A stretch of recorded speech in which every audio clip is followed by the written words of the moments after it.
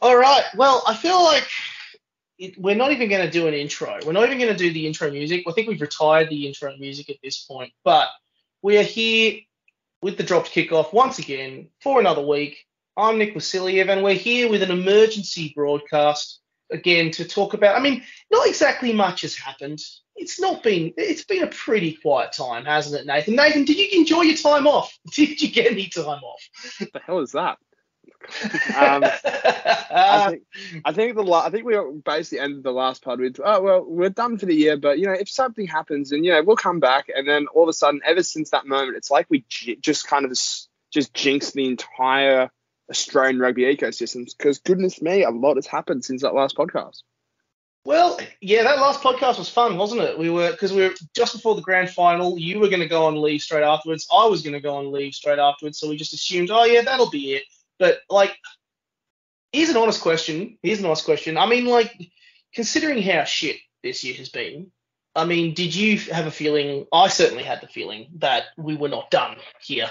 It was going to be that the next few months were going to be ugly, long, and bad for the game. But I will say I didn't expect things to move as quickly as they have. I thought, oh yeah, I can take 2 or 3 weeks off and nothing will happen. Eddie won't get sacked straight away. Hamish won't go. I'll say I didn't expect things to move so quickly.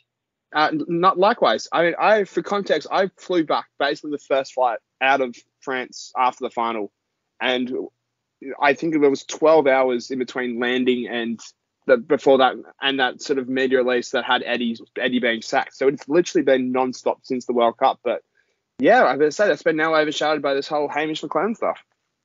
I think before we talk Hamish, let's give our 2 cents worth on that grand final, because I mean now's as good a time as any, seeing as we weren't able to talk about it in our last podcast. How good South Africa go back to back, become the first nation to win 4 Super Rugby titles. Become the first nation to win 4 Rugby World Cups. They have Bill for another week. Bill nearly got stolen. That also happened, which I think is amazing in itself. So awesome. It just sums up the last month. They nearly had a World Cup stolen, and that's the 5th or 6th most mind-blowing thing that happened. Yeah. And so absolutely chaotic, but how good was the game? Did you enjoy it? Did you enjoy because you got the chance to check it out there, didn't you, while you were still over in France? What were your thoughts? And do you think the scoreline is an accurate reflection? It was, again, unbelievable atmosphere. It's shame it was just pissing down rain in the build-up, so that hence why it turned into a bit of a sort of penalty-a-thon. But yeah, the two best sides, in a true arm wrestle where it was just kind of those moments at the end where South Africa held strong and closed out a game. It was unbelievable. And again, it was a real special night to be involved with. It was, wasn't it? And I think, it said, despite all the talks of tries and results and things and discussions around some of the questionable calls, you can't deny that the All Blacks were given multiple times to win that game, and they failed to take those critical chances when the opportunity came. And at the end of the day, that is, I think, what whenever people make the argument of the ref kneecapped us or whatever. I mean, at the end of that game, when Colby was in the bin, I thought New Zealand had got it. They'd done it, and then they missed. I think it was missed an uncharacteristic, penalty goal. And at that point, I was like, okay, stuff's happening. This is intense as all hell. Unbelievable game. I mean, just a classic arm wrestle in the rain. Absolutely brilliant, and probably a good way of summarising and bringing the curtain down on what was a pretty solid tournament. I loved how much the French got into it. I loved how fantastic the audiences and the crowds were. I think it was probably the most attended World Cup by a considerable margin. Australia's got a lot of work to do to match just that as a sheer spectacle, and that's not even before we get to the Wallabies and the chaos that has unfolded. Right, let's try and do a quick fire summary, because it feels like a year ago when the World Cup final finished. Eddie comes back. Eddie has a press conference. Eddie leaves. We have Bill nearly getting we have the Rugby World Cup, insane celebrations in South Africa. The World Cup nearly gets stolen. Wayne Barnes retires and then comes out in condemnation of some of the treatment he's received, which has led to a whole bunch of discussions around appropriate level of conduct for referees. And then we have centralisation gets underway. The Waratahs officially announced that they'll be handing the keys over, and have started the process of doing that, and will begin that process on January 1st, 2024. We have the Brumbies and the Reds coming out in disagreement of that. We have Hamish being called to resign. Hamish saying a lot of stuff in the media, saying he won't back down, saying this, that, and the other. And then it all culminates with last week, where 6 member unions send a letter to Rugby Australia essentially saying that they are calling on Hamish to resign, Hamish McLennan.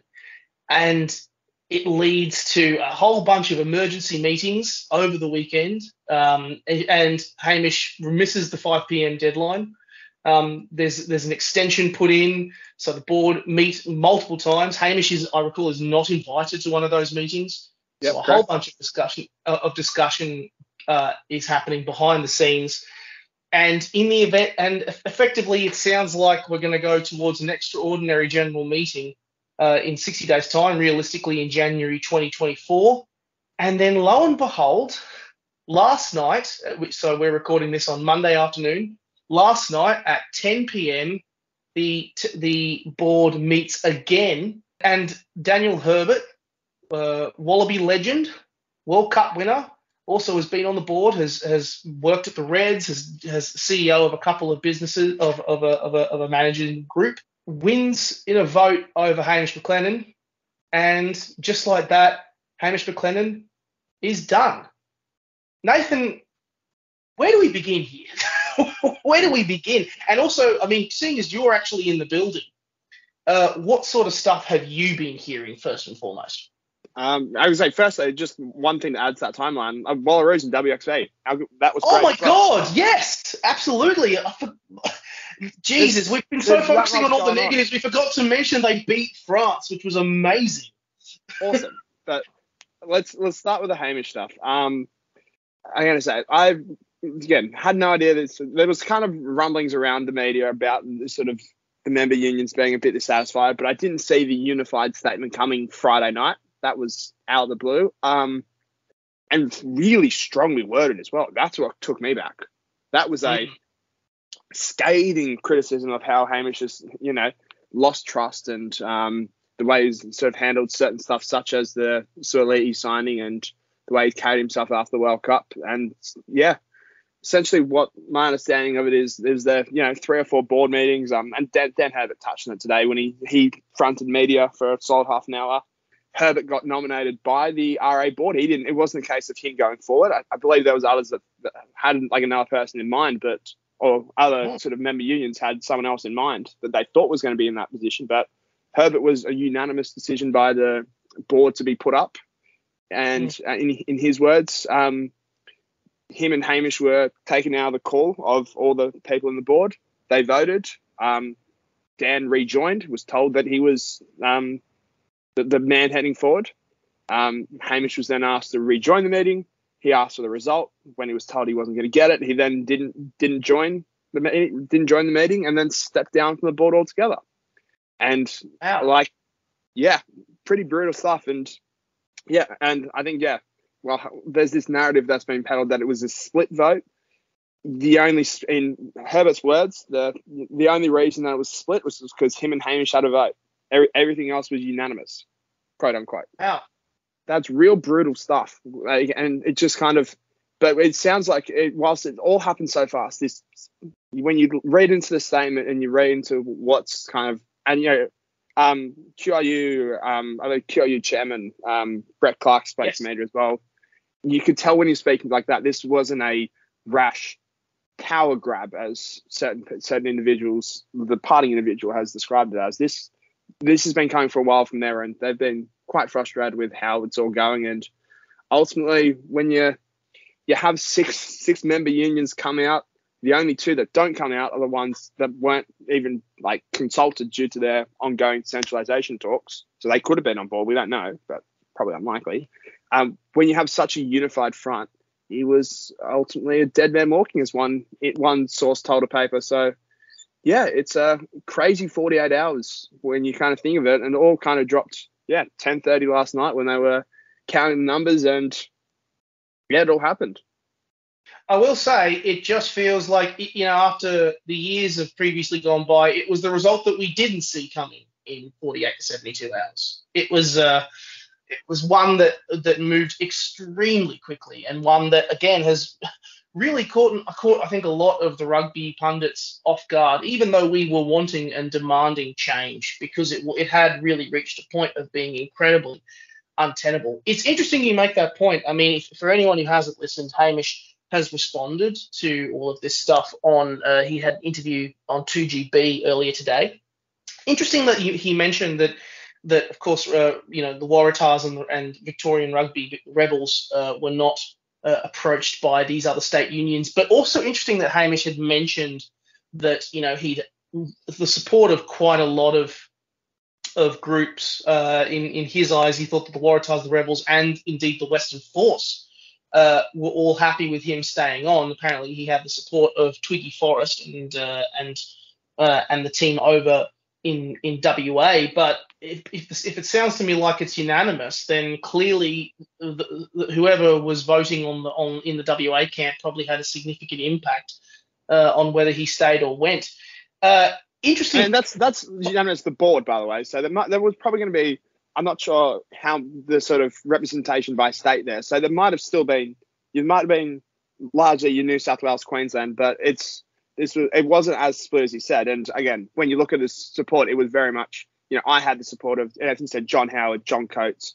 He was like, it was a lot of rather than I find it fascinating that he didn't talk about a lot about what he's done for the game and where this leaves the game with him gone. But it was a lot of, it's coordinated assault against myself. It's coordinated. It was a lot of, instead of the good of the game, he seemed to sort of take it as more as a personal side against him, which I don't believe is the case. But I think ultimately Hamish's fault.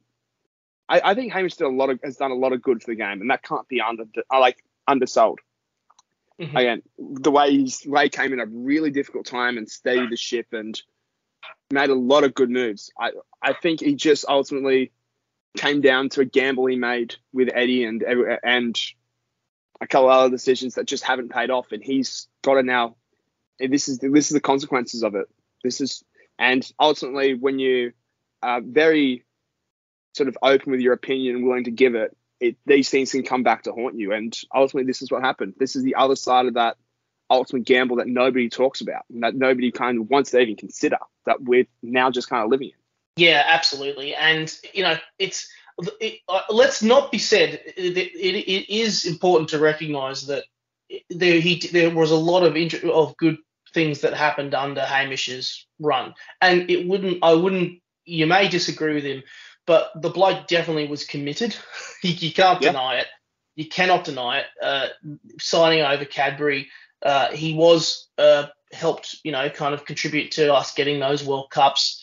And additionally, for all of the talk, he is commercially connected. He has a lot of clout in corporate space, even if he might be outspoken. It is interesting that, we hear those conflicting viewpoints that I'd heard that he was asked to remain on the board, but then he decided not to. He is someone with a lot of connections and a lot of influence and value, even if you may disagree with the way he goes about things.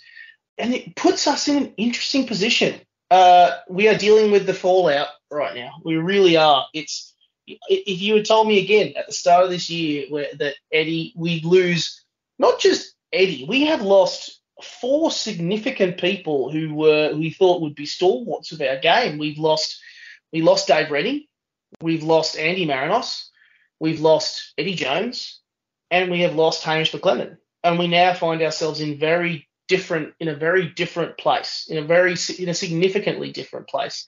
And I feel like what we're going to be dealing with, the fallout of this year, is going to permeate for a very long time.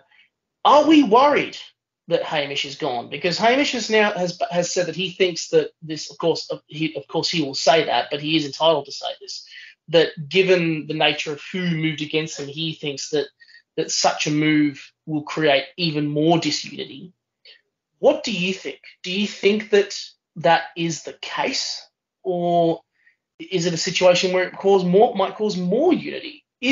And also, can Rugby Australia afford to lose someone like Hamish McLennan? Yeah, it's a tough one, isn't it? I mean, he's, again, as you're right, we forget as well, he's also SANZAR chairman as well. He's, going, all sort of reports is, he's looking for to move into that world rugby space as well. So he's, a man of significant power that has now been all of a sudden tossed aside. Whether this creates more unity or disunity, it's a tough one. As I said, in the fact that we enter an unknown in the sense of, Phil Waugh's proved himself as a CEO so far, but again, he's only 6 months into his reign. Daniel Herbert still spoke today and was very confident, very calm. He walked out of the sort of virtual press conference, feeling confident about his appointment, but they're two pretty unproven people at the moment. So it's gonna take a lot, and ultimately around this goal of centralisation. And a lot of the talk is, from a high performance perspective, everyone's on board, which I think is the most important aspect of this. How much of that is just chat, and how much of that is actual physical actions that will come together? And when, a player does want to move, or you want to share state secrets around that sort of area, how much will that actually be implemented rather than just all this chat? And yeah, I feel like if you had to kind of make a call now, I think it'll create more unity. I mean, we've had 6-member unions show probably the most unified front we've seen in a while in that letter. And that's the reality. It's true. Yeah. I think that's hilarious. I just want to say that. It's hilarious that in trying to talk about unity, it created a situation where all the unions were united against him, which insane stuff. It's crazy. But again, whether that kind of will create more unity across the board, it's a wait to be seen. But I think it's going to be the right move. If ultimately Hamish's and Eddie's entire sort of ethos when leaving was, well, the system's broken, we're trying to fix it. If this is the way that we get that system fixed and we're all aligned, and if it had to be those two guys going, then so be it. This could be, it sounds like the sort of main reason. So it's like, all right, your so-called roadblocks are out of the way. Let's get it done. Let's just get this sorted now. It is interesting to note that the member unions have issued a joint statement from earlier today at around 8:30 this morning, basically saying that they accepted and it was quite praiseworthy of Hamish McLennan, basically saying that he always believed in the best interest of the game, and it was an honourable decision that recognises his continued service had become a distraction, but he cannot be faulted for his energy or devotion to rugby. It's interesting to note that and I think you mentioned it earlier in Brett Clark's discussion with the press out at Ballymore earlier this evening, that the member unions remain committed to working with Rugby Australia's new chair, Dan Herbert, and CEO Phil Waugh on their plans for high performance centralisation. I feel like it's an impossible question to ask, but I feel like Phil's barely been in the job a few months. Dan, as much as I have no doubt he has got a lot of skills, I mean, does he have the qualifications and the commercial connections that Hamish does? Who's to say? What does success look like for them in 2024? What can we consider a pass mark? Because it would be wrong to immediately call for their heads next year, because they've barely had the chance to make an impact. Especially after the fallout of such a damaging year that has been this year. What can we make a call on what success looks like for them? I mean, I'm not going to say this is a success benchmark. I'm thinking this is a guarantee. It has to happen. Give them actually 12 months. We can't go through another CEO and another chairperson. I don't care what happens. You've got to give these guys time to actually work. And the lack of stability that we've had, I mean, as you said, it kind of felt like almost like two camps, and Marinos and Rennie against Jones and McLennan, all 4 and out gone. And we also have a Wallaroos coach leaving as well. So like there's essentially 5 influential figures gone. Stability has to be number one, and it's not a pass mark. It's just that it's a must. What will be success for them is if they can manage to convince the rest of those unions to sign up to centralisation, particularly Reds and Brumbies. Now, what that centralisation looks like, I don't believe it's going to be a fully fledged one like we've seen with the Waratahs. There's already been kind of indications that they're willing to sort of meet halfway, keep the commercial side stay with the states and the high performance go with Rugby Australia. I think that's a positive. If they can pull it off, that's, I think, is the success that you're looking for from a governance perspective. And yeah, I think if you can just again less drama, as weird as it says from a journalist perspective, I'm tired. I'm so tired of just all the sort of stuff that's just gone on, and it just hasn't really stabilized the game. So if you can just kind of let these guys crack on with the job, if we don't have to, have monthly press conferences with these guys on another issue and another thing, and they can just kind of get the job done, that's a pass mark. Yeah, I think stability, that's pretty much it. Stability is the word. Enough of the coup d'etats, enough of the enough of the emergency extraordinary general meetings, enough of the consistent chaotic energy that just makes fans reel and go, why am I bothering to follow this thing? I think it's time if they can get through the next 12 months, and what we are talking about is the Wallabies' performances on the field and nothing else. Add to that the Wallaroos' performances on the field as their profile continues to grow. I'd consider that success. Just focusing on what matters, what we are actually all here for, and that is the rugby. And hopefully that means that they put measures into place where they're focusing on stuff that aims to make the rugby better for our men's and women's. I think that is success, stability and calmness. I think we're all accepting of the fact that, especially in the case of the Wallabies, they're not going to turn around this juggernaut in a day. It's going to take time. It's going to take a whole bunch of new staff. There's going to be some new rugby IP that is going to have to be brought in following the sacking of all of that staff, all of those groups of people. There's going to have to be a lot of building now. And I think that the one positive that we can get is, we say it, it is the place where we're at. And if we just focus on the rugby, that's success at this point. Couldn't agree with you more. We'll finish off by quickly touching on the other big departure, or the other two big departures. The first of all, we missed them in our quick summary, but I was absolutely loving watching the Wallaroos over the course of the World 15 Tier 1 tournament. My goodness, they performed exceptionally. Yes, they may have gone down to the Black Ferns and to England, but that win over France was probably the performance of the year for any national Australian side. Unbelievable guts and performance and strength to beat a Le Bleu side that had literally beaten the Black Ferns the previous week. And just incredible guts and performance. And then as well to beat a Welsh side that has recently become fully professionalised the following week. It just said to me, God, give these girls more. What they could achieve with more. How good was it? And what a shame. What a shame it is that Jay Tregoning is not sticking around. He is leaving after that Wales performance. He leaves, I believe, with achieving the most number of wins for a Wallaroos coach. He wins with us having taken the players to a quarter final.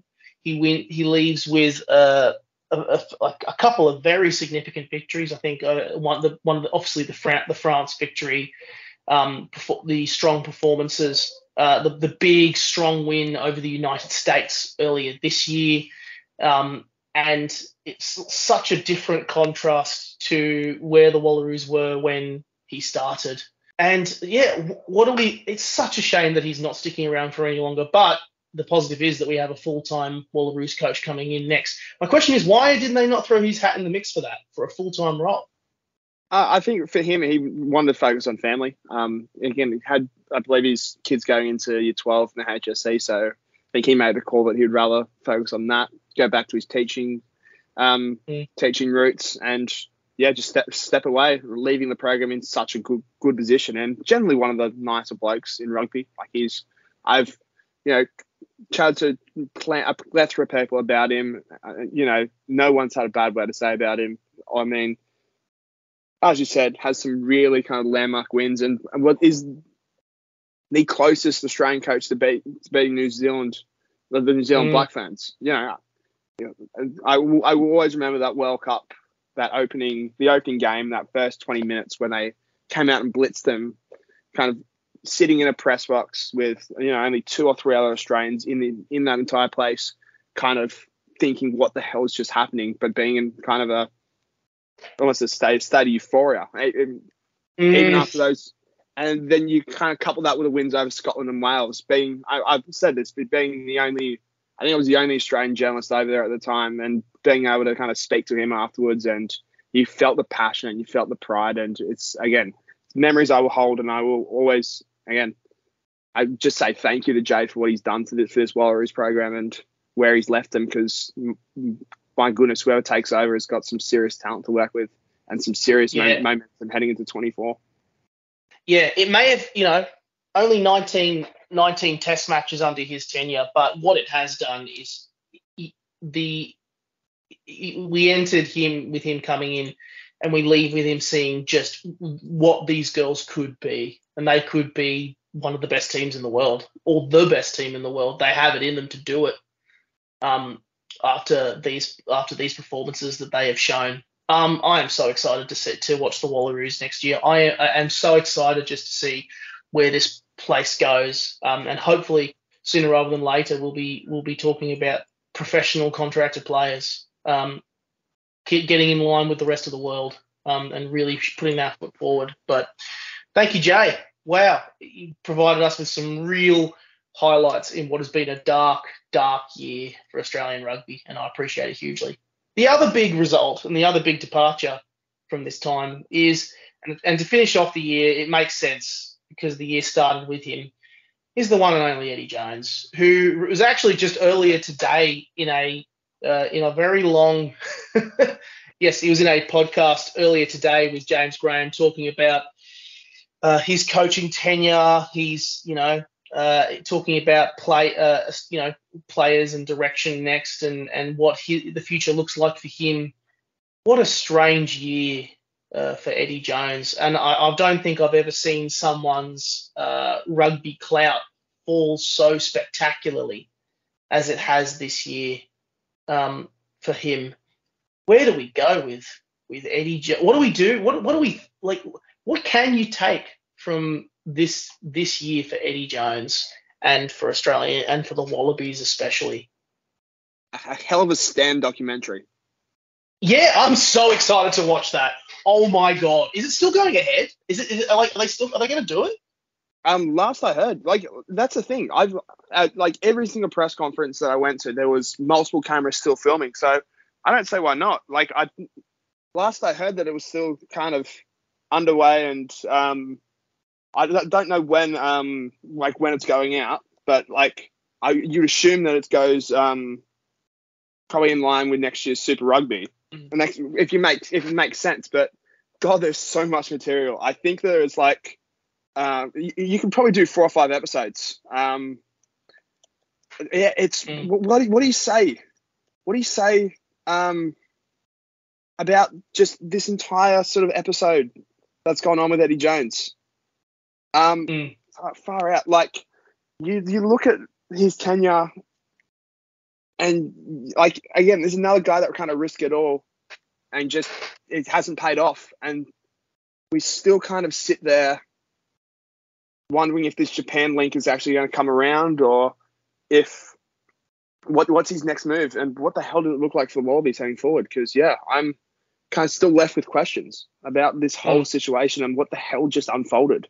That we've got to a stage where, again, 12 months earlier. I know it's I think when we're recording, Eddie was still with England. Like, it's wild. It was January. It was January this year. It's been like 11 months, pretty much. Bang on 11 months to the day, nearly pretty much. So you get yourself in a situation where you think, if 12 months ago when he got sacked by England, so you got sacked by England December 6th. So this time last year he was still in charge. You were saying 12 months ago Eddie Jones would be in line for Japan job. You'd be like, all right, that makes sense. We've just had the entire Australian.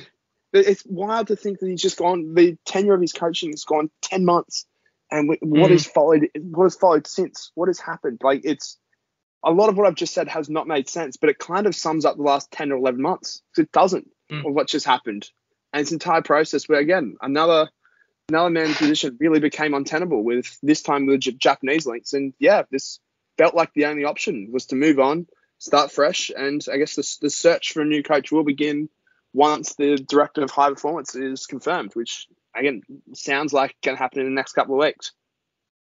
Well, I feel like I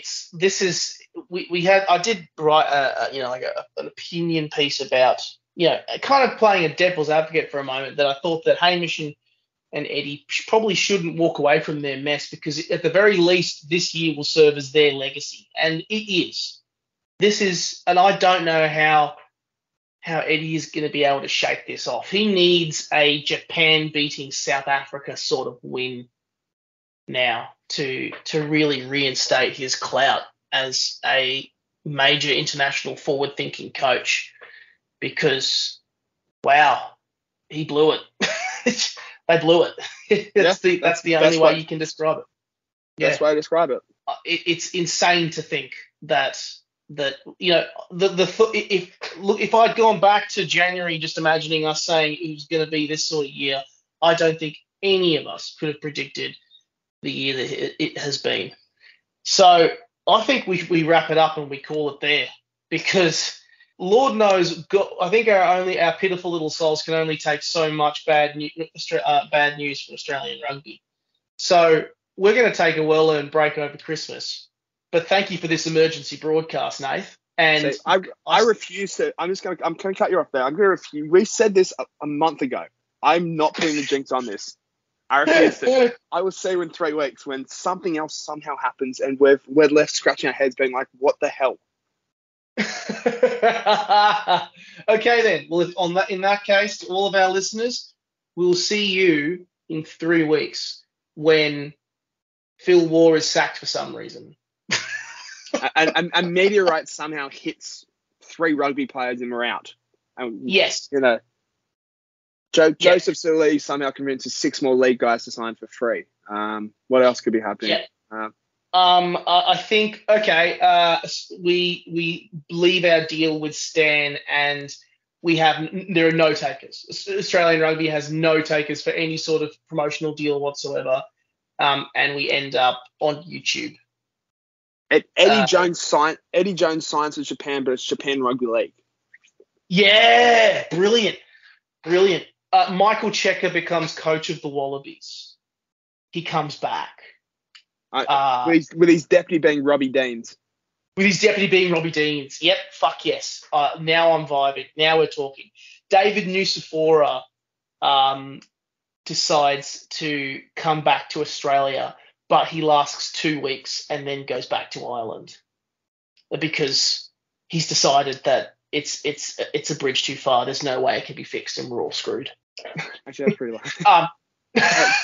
John Mantini and Eddie Jones get into a boxing match, and Eddie Jones accidentally gives himself an uppercut.